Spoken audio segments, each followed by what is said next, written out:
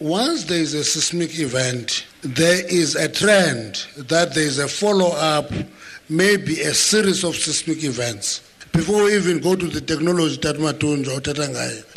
Once we go to a seismic event, we must anticipate that there is going to be a follow-up seismic event and pull out workers out of the workplace. Yes. And we must work together on that issue. It must be in the rules, in the mine, that once we go to seismic, particularly in old mines like Driefontein, which are mined out and they are mining remaining pillars, seismicity is prevalent.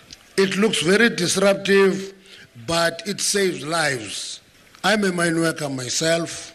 Mine workers, imorale depend on how they feel about management. If they think that the management is caring for them, they will actually break production records unaware.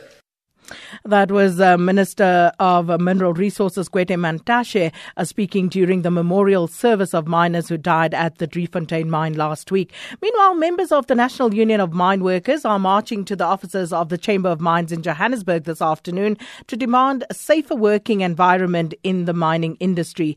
NUM's acting national spokesperson, Libowani Mamburu, joins us on the line now from the CBD where the picket is taking place. Mr. Mamburu, thanks for speaking to us here on Update at Noon. Thank you very much. Let me just clarify something. I'm the NUM national spokesperson. Our apologies there.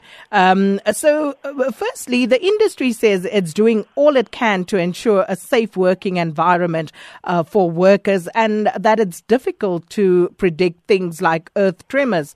But do you think that there is more that can be done given what they have put on the table? No, definitely there's more that they can do. One thing that they must do is to invest in technology that detects seismic events.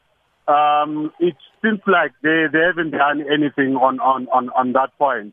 So we worried and angered about these fatalities that are happening in the mining industry. I mean, every time when there's a mining incident, mining companies are quick to say, there was a seismic event of 2.4, 2.5 magnitude.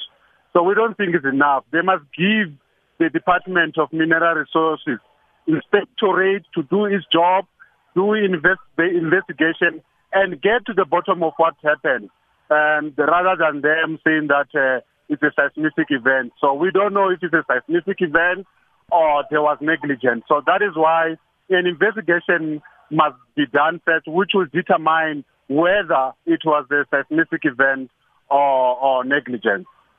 Ms. Mamburu, Minister Mantashe also said that employers must buy shares for their employees within their companies. What are your thoughts as the National Union of Mine Workers on this? No, definitely, because employers must be empowered by these mining companies. Most of the time, it's through ESOPs. And those ESOPs, what mining company does is to go and get a loan that will fund the ESOP.